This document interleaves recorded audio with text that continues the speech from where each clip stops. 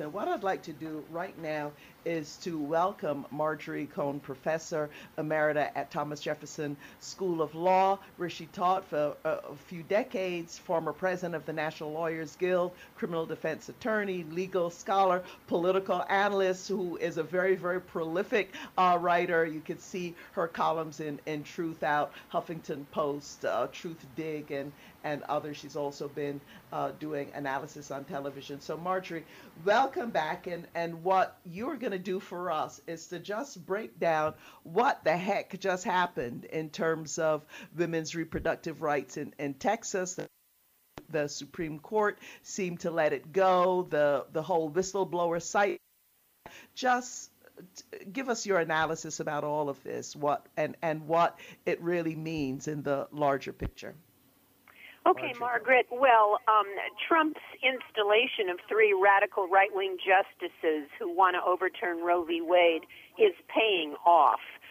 Because in a 5-4 vote, with actually Roberts joining the three liberals, but the five radical right-wingers voted to allow Texas's new law, the so-called Heartbeat Act, to go into effect, even though they haven't had the benefit of lower courts to weigh in, they haven't had briefing, they haven't had oral arguments, they just allowed this to happen. And this law, it's called SB 8, bans all abortions after physicians detect or should have detected cardiac activity. That generally occurs at 6 weeks of pregnancy when most women don't even know they're pregnant. And what this does is to give a very strong indication that next term, which begins in October, the Supreme Court is poised to overturn Roe v. Wade. There's a Mississippi case that asks them to do just that, and the Mississippi law bans abortion after 15 weeks. And that would open the floodgates to other states criminalizing abortion. What this does, this law, is to deputize private people in Texas to act as vigilantes to sue abortion providers and those who aid and abet them. Aider and abetter could be anybody. It could be a doctor, nurse, friends, spouses, parents, domestic violence counselors, clergy members, Uber drivers, Lyft drivers. They don't even have to know that they're aiding and abetting a woman in getting an abortion. The Uber driver just has to know that he is dropping a woman off at a place. And if these defendants who are sued under this law win, if the plaintiffs win, the defendants have to pay a $10,000 bounty plus attorney's fees. So basically what Texas is doing is bribing its residents to sue people who get abortions. The Sotomayor, in her dissent, said the court's order is stunning. A majority of justices have opted to bury their heads in the sand. And another byproduct of this law, a horrific byproduct, is that it's not going to prevent abortion. It's going to prevent safe abortions.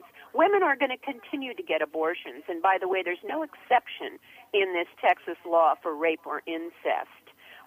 But rich women who can afford to fly to California to get an abortion will have safe abortions.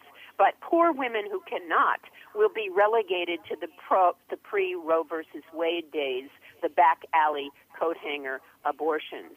Now, on Friday, an Austin judge, a judge in Austin, Texas, issued a temporary restraining order in favor of Planned Parenthood and against the Texas Right to Life, so-called, and set September 13th for a hearing on a preliminary injunction. That means that no one, Texas Right to Life cannot sue Planned Parenthood under this new SB 8.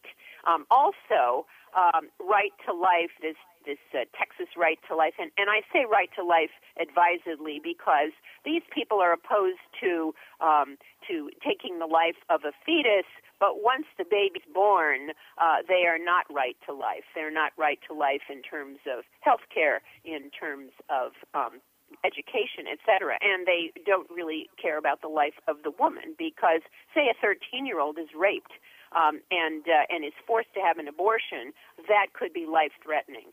And also, this so-called Texas Right to Life group had to close their website after their GoDaddy host said that it violated the terms of service, collecting information on someone without consent.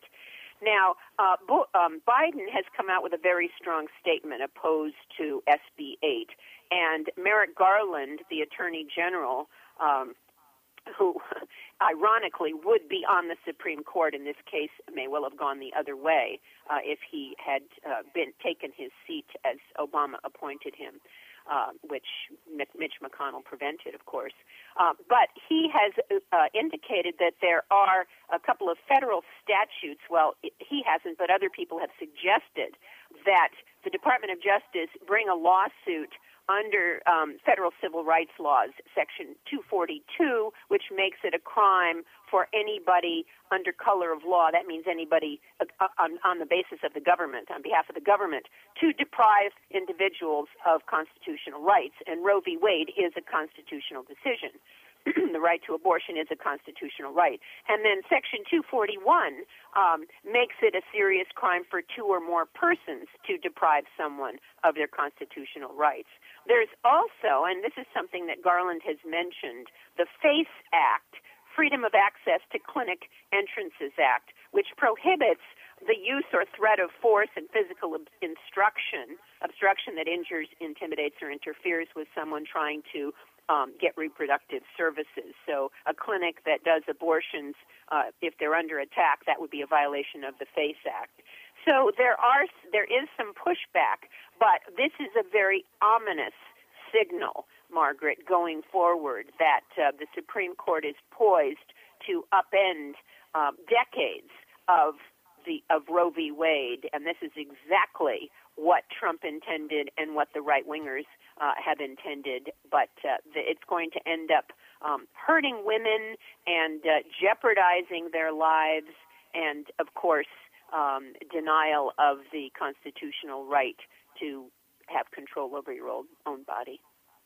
Right, and here you see, Marjorie, in the U.S. taking that backward step, of course, for our younger audience members in 1973, the landmark Roe versus Wade decision of the U.S. Supreme Court ruled that the U.S. Constitution protects a pregnant woman's freedom to choose to have an abortion without excessive government restriction. And Marjorie, just very quickly, we see in neighboring Mexico, the country's Supreme Court there unanimously voted to decriminalize abortion on Tuesday, September the 7th. So that could be another place. I mean, again, it's going to be a rich-poor divide because, as you say, women who could travel to California or perhaps to Mexico for their right to choose, but an impoverished woman not in that same position. I mean, you saw even in Louisiana and Ida, you had impoverished people who didn't even have the resources to evacuate. So just a quick final thought from you, and also Marjorie Cohn, where can we look to see some of your latest writing?